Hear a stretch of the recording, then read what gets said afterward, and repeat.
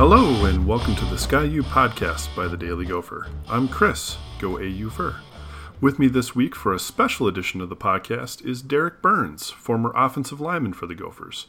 This is the 20th anniversary of Minnesota's upset over number 2 ranked Penn State in 1999. Derek played an integral role on the offensive line during that game, including blocking for Dan Nystrom on the fateful kick that Gopher fans have remembered for years. Derek also wrote an excellent retrospective of the 99 game, going behind the scenes to help Gopher fans see what it was like preparing, playing in, and celebrating that wonderful, wonderful win. We'll be reposting that article later this week, but given that this was the 20th anniversary, it seemed like a really wonderful opportunity to have Derek on the podcast to talk about that game, as well as talk about the upcoming game this weekend against number 5 ranked Penn State. Welcome, Derek. Thank you so much for joining me on the Sky U podcast. You're very welcome. I appreciate you having me on. I'm always excited to talk college football.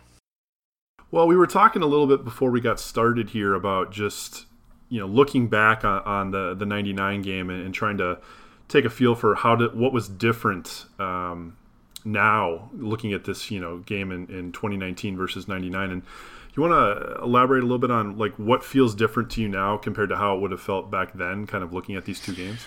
This is, I think the dynamics, the teams involved, I think that this game coming up with the Gophers and Penn State, the 2019 game, is you have two teams, a Gopher team certainly on the rise, both ranked opponents, big games, really kind of a clash of the Titans. Both teams want to, see how they fare against, top ranked competition. The 1999 game was Minnesota. We were 5-3. We thought we were a pretty good team. We had lost to 3 ranked opponents. Real quickly, I think we lost by 3 points to Ohio State. I think we lost in double overtime to a ranked Wisconsin team, and then we lost by 1 score to Purdue with the guy by the name of Drew Brees was the quarterback for Purdue that year. So we had lost 3 games, tight games to good teams. We felt like we were a good team, but to be honest, we were not comparative to Penn State that year. We weren't. They were ranked number 2 in the country. They had more talent. They were faster. They were stronger. They were on another level. So I think the matchup back then was much, more of the David versus Goliath, frankly. Despite the fact that we felt like we were a little bit on the rise and we're a solid, good fundamental team, we were playing, at Penn State versus a number 2 team. It was their homecoming week, and they were certainly poised to. They had no fear. They were very aggressive. If you just look at the way that they came out of the blocks, they were ready to dispose of us and move on. So I think that's kind of the little different lay of the landscape, of the two games. Kind of in that vein, obviously the internet creates, I think, a lot more of the bulletin board material. And was there any sort of, when you talk about ready to dispose of you and move on, was there anything that the coaches used in the lead up to Penn State to try to get you amped up related to them dismissing you at all? No, there were times that they did that. I don't recall that being a part of the preparation for Penn State. I think, looking back on things, their game plan was going to be, and really this was kind of the makeup of our team that year. We were extremely aggressive on defense, especially trying to shut down teams from running the ball. This was just when the spread passing game was coming into its own in the Big Ten. It probably had evolved in some other conferences, but it was just kind of taking over the Big Ten. So running the ball was still number 1 for every team, I believe, and with the exception of maybe that Drew Brees Purdue team. And so our defensive philosophy was to shut down the run, and we knew, and our coaches knew at the time, that we were going to be overmatched on offense versus their defense. So our game plan on offense was to be very conservative, but then take some shots throughout the game. Now, they don't put it to you like that when they're talking to players saying, hey guys, we're going to be really conservative. We're going to try not to turn the ball over, because they don't want to take away your aggressiveness. But their kind of philosophy for us was, we're going to be patient. We're not going to get discouraged. We're going to use zone running. We're going to, run the ball, and then we're going to have some shots. We're going to have some bullets, as I put it in the story. And that was kind of the philosophy. It wasn't as much in this case of the, we're being disrespected or nobody, they don't think of us this way or that way. It was more just focused on what we have to do to put together a path to making it a competitive game and, maybe pulling out a win. For you, did that change your approach to preparation in a week like that, where, if the game plan is methodical and then set them up to take a shot? You talked about the waggle wheel play in the story. Obviously, the Hail Mary kind of approach at the end. Is there a change in mindset when you're setting up for, we need to execute things a certain way to set up a constraint or a surprise later on, or do you is it really kind of the same? Well, week to week? You never really know. The way that things usually work is you have your base plays on offense, and then each week you continue to add in wrinkles, and sometimes they're gadget plays, sometimes they're just little play action wrinkles, sometimes you're going to switch up the way you block things, because the coaches do all their scouting. They break down the film from the previous game, and then they start scouting the opponent over the weekend. So by the time you go in for Tuesday practice, at least that's how our practice schedule went, they had their at least the basis of the game plan laid out, and so they formulate a plan that's based on, we think these base plays are going to have success, these personnel schemes, and then now here's these, sometimes it's 2, sometimes it's 4, sometimes it's more of these added plays that you work on that week. And you just never know. Sometimes you work on those plays and you don't run any of them, and sometimes you work on those plays, and if the situation presents itself, if they're running the right defense, for example, or that they have the right personnel, that they're susceptible to one of those plays, then you'll end up calling it. And so that's where this week happened to be. We had those bullets, and I guess we didn't know at the time that we're going to run 3 or 4 of those would hit their mark, and that ended up being our offense for the day. We didn't have the consistency and the ability to eat up 6-7 yards per run or go down the field with dink and dunk passing. We were overmatched. So what we had to do was just sort of hold serve as much as we could, and then hope that those 3 or 4 bullets would find their mark. And again, huge credit to the coaching staff. They were well scouted.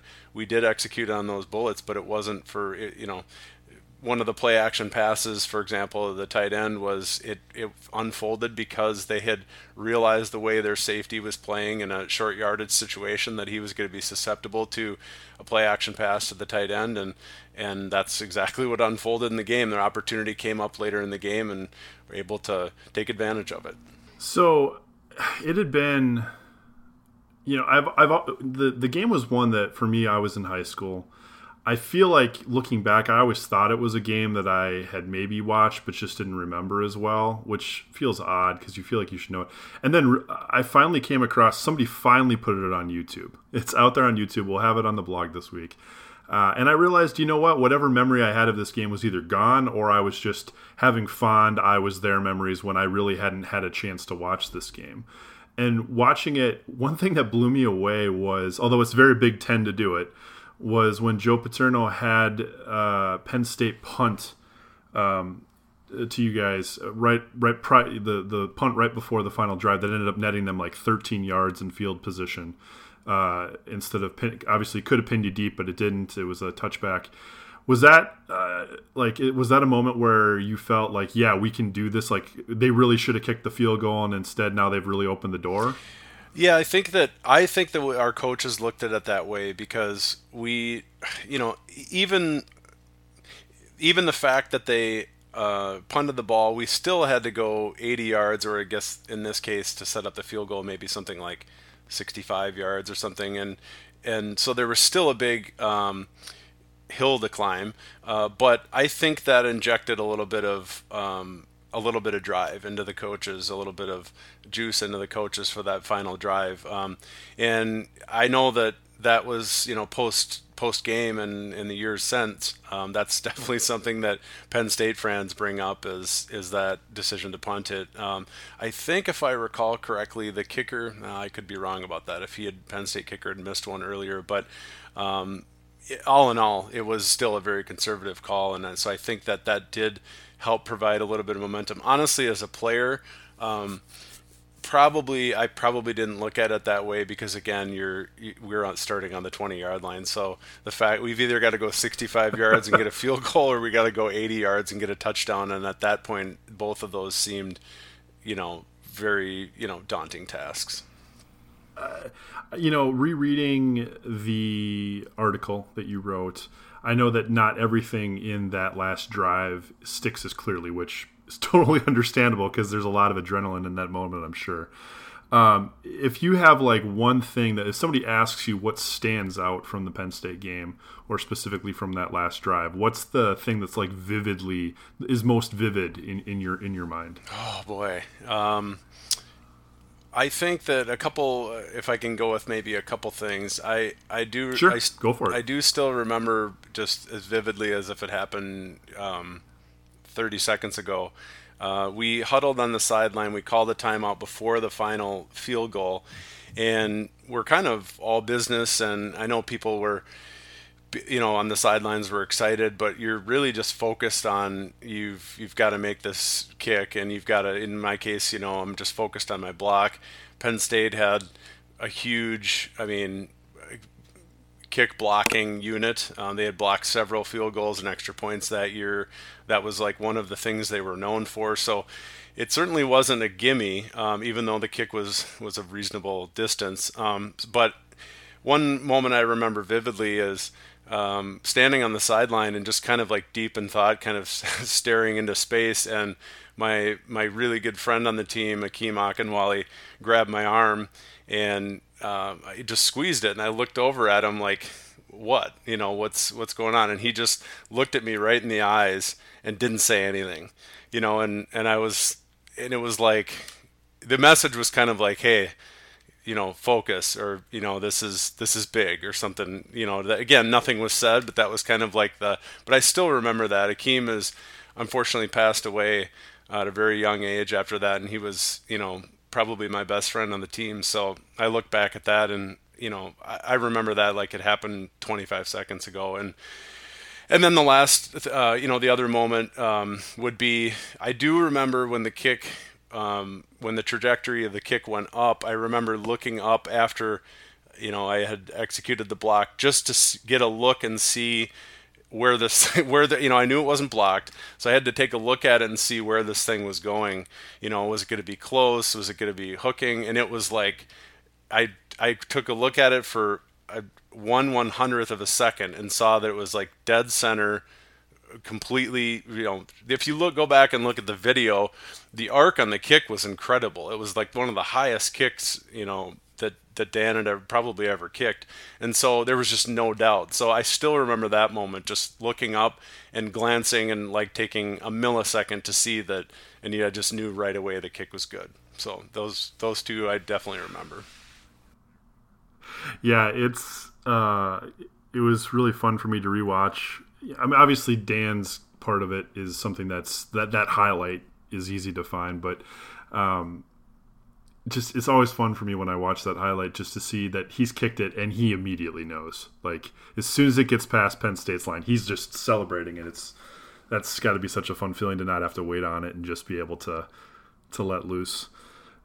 So I'm interested. I read an article recently about Utah players. They play a lot of night games because of being on the West Coast, and so they have a lot of downtime during the day. And so for them, a big problem is trying to avoid getting too hyped, reaching that correct level of intensity.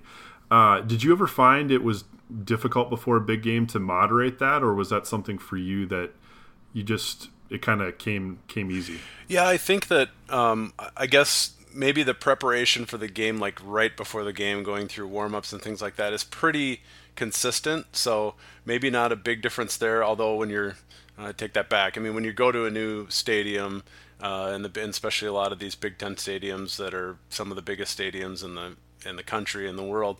There's a little bit of awe factor when you go in, but again, it's a pretty consistent experience, warming up, and you keep things very routine for that purpose. But I think that probably the biggest difference in getting ready or focusing for a big game goes on during the week. I can remember you go through, and it's kind of that outside noise that I know the coaching staff talks about now, and I definitely know where they're coming from on that, because when you're preparing for a game, you have your family, you talk to your family every week, you have texts and calls, and you talk to friends, and you're going to class, and you talk to people at school, and it's just you have your routine and you're prepared, and again, things are very consistent. But it definitely changes when you enter a quote unquote big game week. I can remember rivalry game as a good example. A game like the Penn State game where you're taking on a top 5, top 2, top 3 ranked team, because all of those interactions you have the frequency goes up and the conversations change. And again, that's outside. It doesn't really change your preparation, but you can't pretend that it's not different. Everybody's Wisconsin, totally. Wisconsin this week, and I've got 2 cousins that live there, and I've been arguing with them all week, and or you're taking on, in this case, like the Penn State week it's kind of interesting. You'd be, when you're a big underdog like that taking on, you kind of get this like, well, good luck. It's going to be tough. It's almost like a little bit of pity, or people are like, good luck with that and hope it goes okay. Kind of, they don't say it, but they're almost saying like, I kind of feel sorry for you, but it's an incredible opportunity, and nobody should feel sorry for anyone in that situation because of the opportunity they have. But that is very, and so it took me a long time to get to answer your question. You have to focus. You have to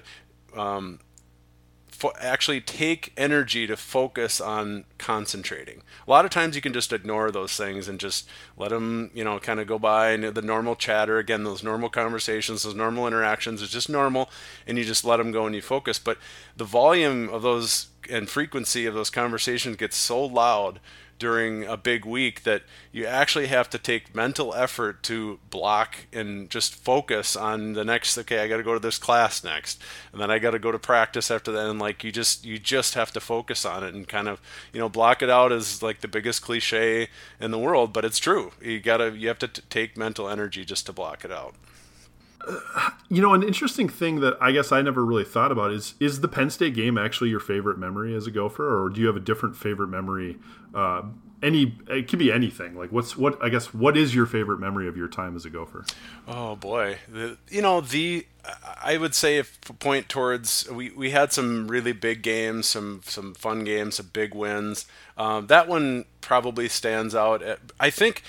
Yes, it probably, from a game perspective, is my favorite memory, because it was the start of one of the things I think that added to it for me and for the other players and the fans at the time was it was the start of something that hadn't a good thing, this big good thing that happened, that there was such a desert before that. I believe Minnesota had finished. Give you an example. I think the 2019 team now, if I have my numbers correct, and they may not be right on, but I'm probably pretty close. I think this Gophers team has made a bowl game 11 out of the last 14 seasons, something right close with that. So, although the team hasn't had the championship, Rose Bowl, like the very top tier success, they've had a lot of decent to good seasons. You have to be at least 500, with the exception of, you can get in at a 5-7 record, but to get 11 out of the last 14 seasons, most of those being, all of, I think, but one being at or above 500. In 1999, I believe that the Gophers had only finished with a winning record 1 out of the previous 9 seasons. And some of those 9 seasons were really bad, like 1 win, 2 win, really bad seasons. So I think that one of the reasons that it's such a fond memory for me is I got to experience all the fans and all the people around the program, the trainers, the medical staff, the coaching staff, the strength and conditioning staff, the doctors, all these people that had put all kinds of time and effort and focus and attention on the program, and not had a great return. I mean, in terms of winning. And so that one it was so cool to see how excited people were to have a big win. And so to this day, that's why I love the game, is because I just love that Gopher fans and the people around the program, that it meant a lot to them. That was really cool. Yeah, that kind of really rings true for me, because I guess I think the closest I've come as a fan to being around that since, again, I was so much younger when it happened. I didn't have the ability to look back and see the history that you're talking about. Mm-hmm. I think for me the closest is the Wisconsin win last year, because I've literally been present at every Wisconsin game since they had won the Axe in 2003 all the way through to last year. And so I'd been there for a lot of true lows and then some, unexpected lows in that time. And, that was a lot of, I think what you're describing is a lot of catharsis and a lot mm-hmm. of release of pent-up emotion. I mean, there was a lot of that. There were people just crying in the stands at the Badger game. And I knew it was going to be a big moment for everyone around the program and fans and anyone else. But that really, really resonates with me, because I saw a lot more of that at a level I didn't expect. I just expected people to be happy, but it was. I always look at one thing that taught me was to see that emotion you talked about, whether it be the Wisconsin game last year or the 99 Penn State game, this incredible emotion. And I learned that back then, I learned that emotion is the result of all the previous work and blood, sweat, and tears and experience and close losses and blowout losses. And it's the result of all of that. And so it's not the easiest thing in the world. And you see it if you listen to, just sports commentary, kind of the talkers and whatever, and they'll rip on fans and players, and they'll say, look at this, basketball or football team that wins a game, and these guys are running around the field and they're crying and they're acting crazy. Are you kidding me? This is they just won a game, and well, big deal. Yeah, it's a big win, but like this fake idea of over celebrating, and it's like, no, it's not. That they're not celebrating because, well, we just won this one game and, we practiced for a couple hours this week for the game. It's cathartic. I think you had a great analogy with the Wisconsin. It's all the build up to it. That's the emotion that's pent up, and it's not about that one moment and acting, silly or overly emotional. It's all the stuff that builds up to it. Stick around for the second half of the podcast, where Derek will break down improvements he's seen thus far by the Gopher offensive line and share some thoughts he has about what we might look forward to in the Penn State game. All right, so I'm going to turn us a little bit towards this season's game, and I have some questions kind of related to the 2019 team. For those of you who aren't totally familiar, Derek does a great job of breaking down Gopher games on Twitter, and you can catch him on the 24/7 podcast as well, breaking stuff down. I would like to just kind of ask you some questions about the offensive line, very specifically this year. You've talked quite a bit on Twitter, and I've learned so much from getting a chance to read what you're seeing for this team, but some additional questions that folks on the blog came up with. Sure. Kind of a transitional question. In what way does the current offensive line for the Gophers operate differently than the lines you played on under Glenn Mason? Oh, that's a good question. The similarities are they were both zone running schemes. So inside outside zone, although they're maybe blocked slightly differently, and there's different variations, the core of that is largely intact. First thing that jumps out at me is the RPO was not a thing. So we did not have to contend with RPO, which is essentially more of a stock block, and you're trying not to get downfield. It's almost like a play action block, which is very difficult, by the way. But I think that's a big change. We didn't have, and I know we talked before we started recording about some of the rotating the Gophers are doing. Now that wasn't a thing back then. Generally, you had your five offensive linemen, and barring injury, those were the guys that started the game or the guys that finished.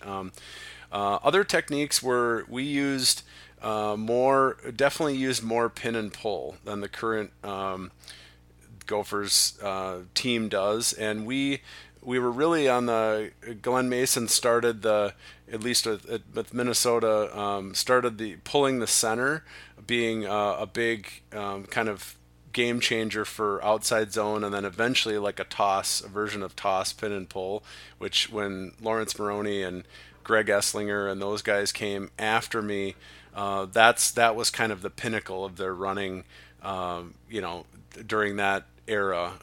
That was where they reached their heights, and I think a lot of that can be accredited to the pin and pull techniques that they used and kind of evolved into. And we've not seen that too much yet out of this current Gopher running game. A little bit of pin and pull from the guard tackle side, but not pulling the center hasn't become too prevalent yet. So that would be another difference.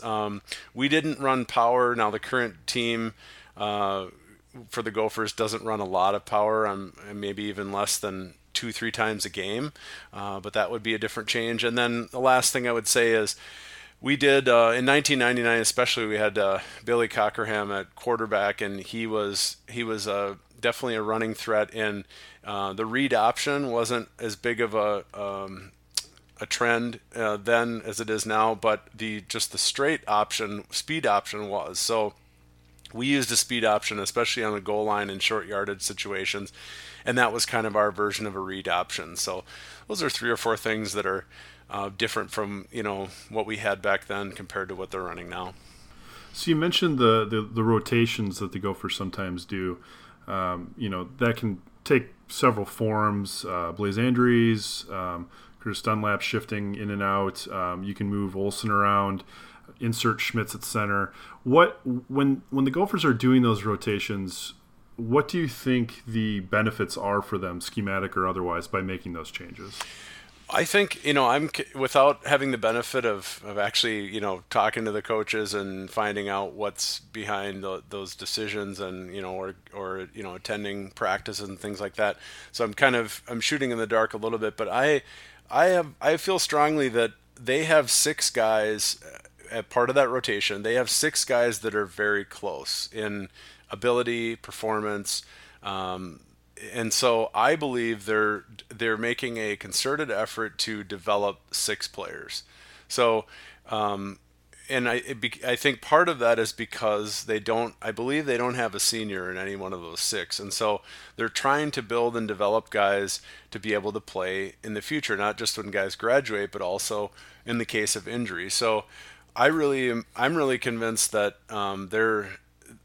they're doing the rotation so they don't have to sit a guy and not have him develop. And the example I would use is Curtis Dunlap. He was a guy at the beginning of the year getting his first meaningful reps. I think he played I take that back. I think he played in a couple games last year and played for most of the game. But this year being his first, consistent starting role, he was a bit behind the rest of the players, and it wasn't anything he was doing wrong. It's just from an experience standpoint, you have a guy that's getting his first long-term action, and so he was a bit behind. Now it would have been very easy to say, okay, Curtis isn't performing exactly at the same as these other guys, a little bit behind. We're going to sit him and we're going to bring in somebody else, and he's going to sit for 2 or 3 games or who knows how long. Well, the downside of that is now you're not developing a freshman. So what's happened with Curtis is he wasn't as far along, but then, within the last 3 or 4 games, 3 games,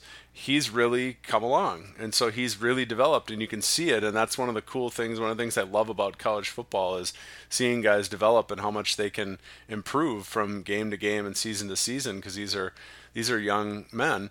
And I think that that's a direct result of the fact that he's been getting experience and they've been developing through that rotation as opposed to maybe sitting him out.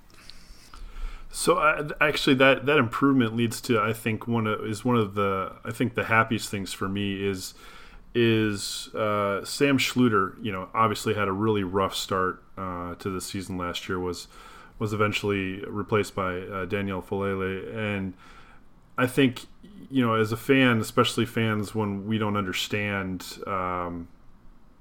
Offensive line is a hard thing for, I think, an average fan to understand. So coming in, you see Sam stepping into that role again, and all you can remember sometimes is that he struggled. In what ways do you think Sam Schluter improved the most, and how has that really benefited or impacted his performance this year? Yeah, I think that he's I typically think of offensive line progression or like maturation, if you will, of an offensive lineman in 3 phases. The first phase is knowing who to block. So it's assignments, going through getting your blocking calls and knowing what you're going to be doing on any given play. And the second phase is how you're executing your block. So that's technique.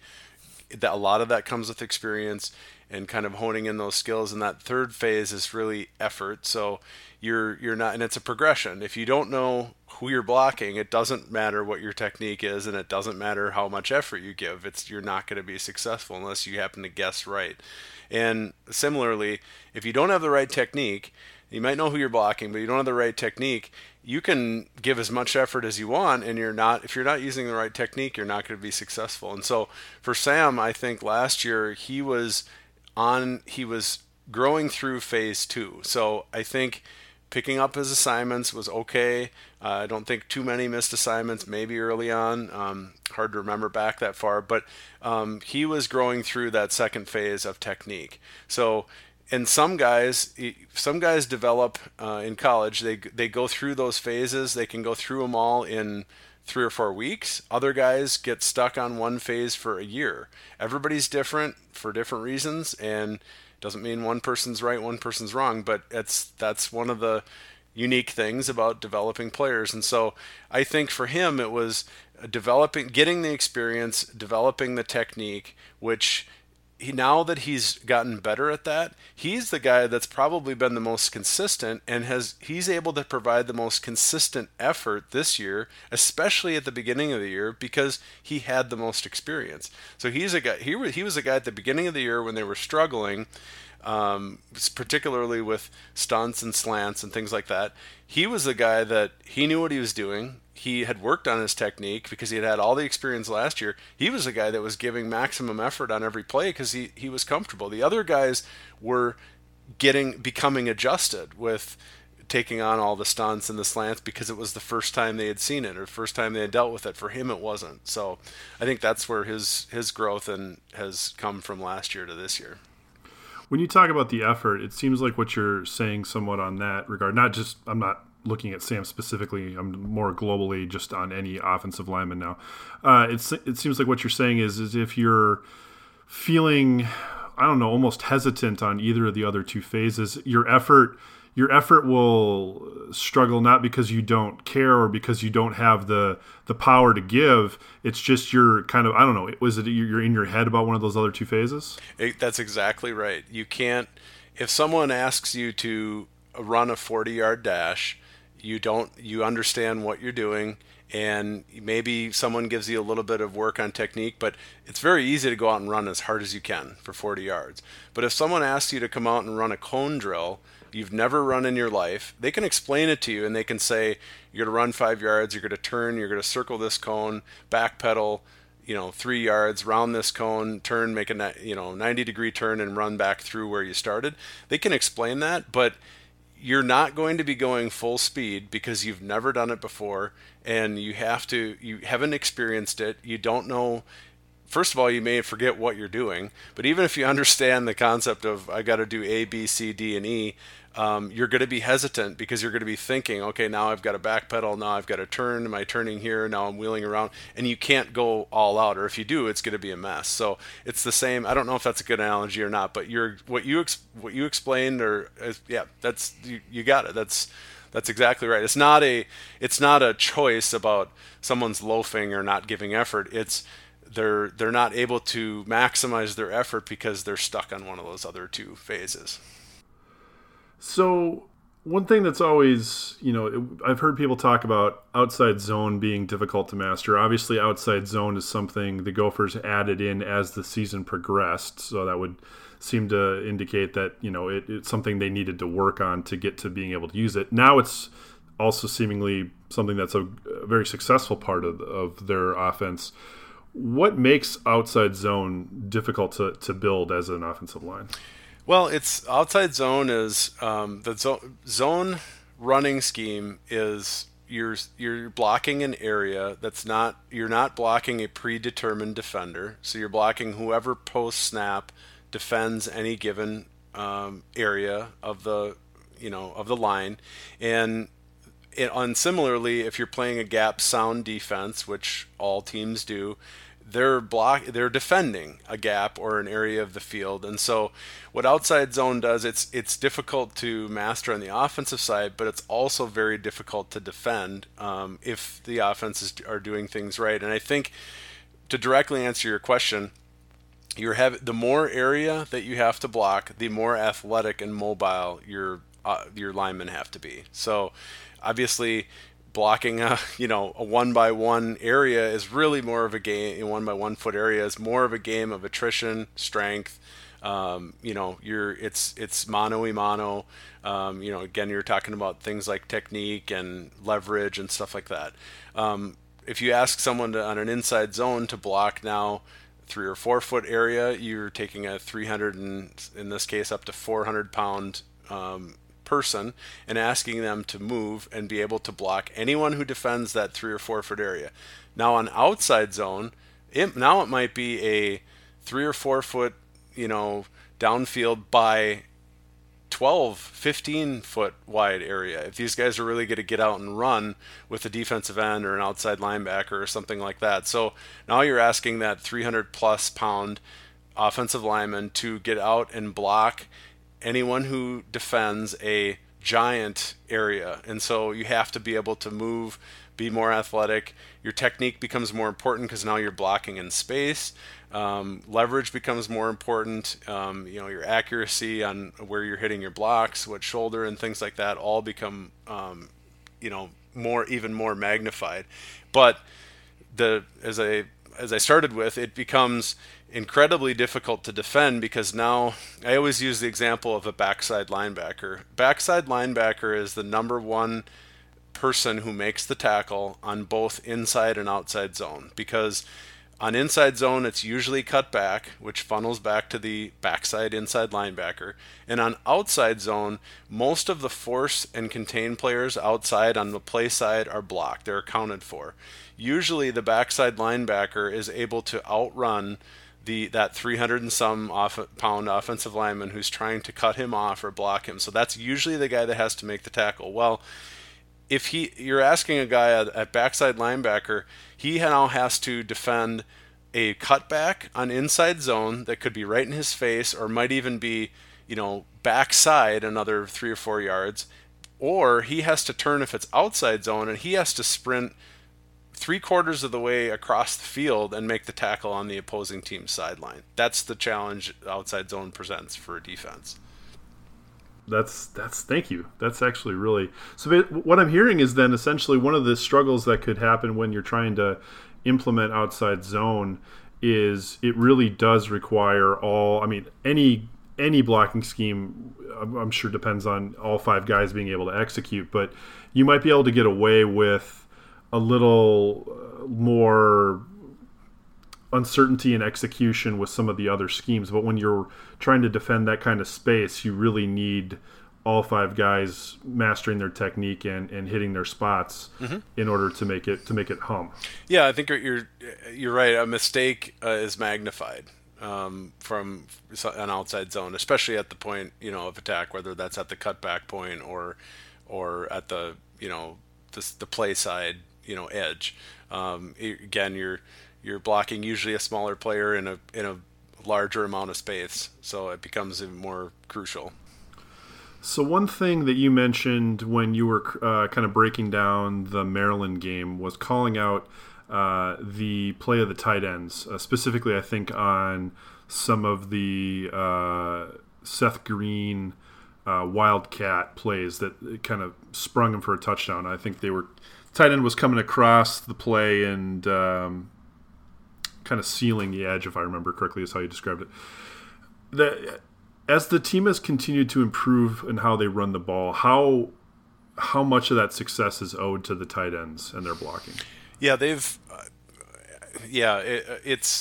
been solid from the beginning of the year, but they've progressed. Kind of when we explained Curtis Dunlap earlier, they've also matured and gotten better and been able to take on more. They've asked more of them in the blocking game, and in asking them to vary the amount of types of blocks that they're being asked to do on the zone running plays. So the beginning of the year, they were mostly blocking, whether it was play side or backside edge, they were blocking the guy, for lack of it's difficult to explain without, kind of like a whiteboard talk, but they were blocking the defenders across from them, whether that was a defensive end or whether they were blocking up to the next level, and the team was optioning the defensive end. So they were typically blocking within, wherever they lined up, blocking within that space.